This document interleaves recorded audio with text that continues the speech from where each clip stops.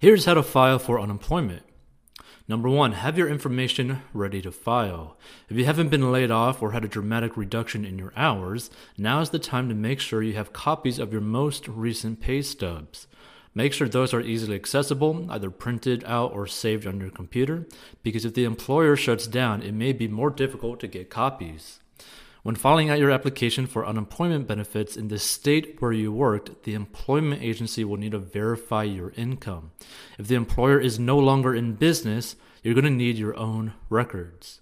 It's also important to document any communications from your manager or employer about your work situation. That can mean anything from emails from your boss about reducing your hours to taking photos of closed notices hung in store windows.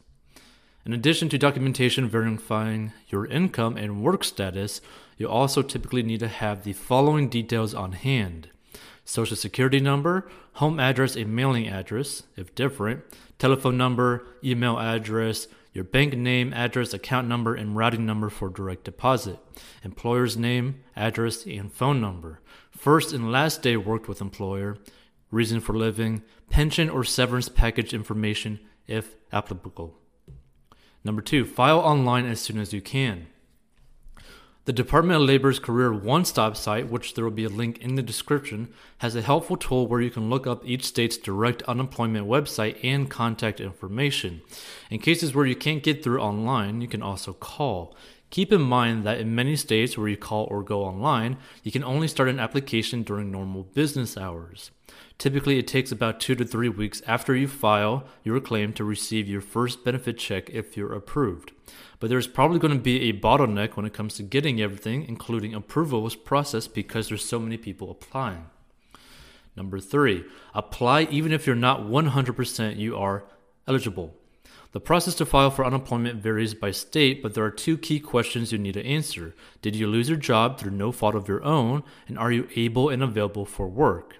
If you can answer yes to these questions, you're more likely to get benefits. Now, you also don't have to lose your job to receive unemployment. You can actually receive partial unemployment if your hours have been drastically reduced, or if you're unable to work because you've been put into mandatory quarantine during the virus outbreak. And under the CARES Act, many so-called gig workers can qualify for unemployment benefits through the Pandemic Unemployment Assistance Program. Self-employed workers, including independent contractors, freelancers, workers seeking part-time work, and those who do not have a long enough work history to qualify for state unemployment benefits, who live in states that make an agreement with the Department of Labor, will receive pandemic unemployment assistance based on their recent earnings and will also be able to receive $600 a week. The pandemic unemployment assistance will run through the end of 2020, and workers will be eligible for retroactive benefits dating back to January 27th and can access benefits for up to 39 weeks. Number 4, be prepared to wait. There are concerns about states being able to handle the workload. They are understaffed and are dealing with a massive amount of people trying to get unemployment. And number 5, if you're denied, appeal. After you file your claim, your state agency will typically review the information you provide, talk to your past employer, and may even call to interview you about your situation.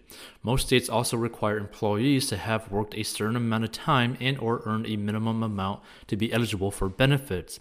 If the agency believes you don't meet any of these like actual requirements, it can deny your claim for benefits. And just go. Hopefully you enjoyed this episode. If you did, feel free to leave a review and DM us on Instagram at 40inbox as to what you would like to learn more about when it comes to money and personal finance and making money. Now, if you want to learn the simple steps to make money online using just a phone or a computer and a PowerPoint presentation, join the free training below. You could join Robinhood and get a free stock worth up to $500 below, and make sure to check out 40inbox.com to be a master of your money, and there are useful tools on there to help grow your money on there as well, like automated investing apps and just free resources that could really help you out.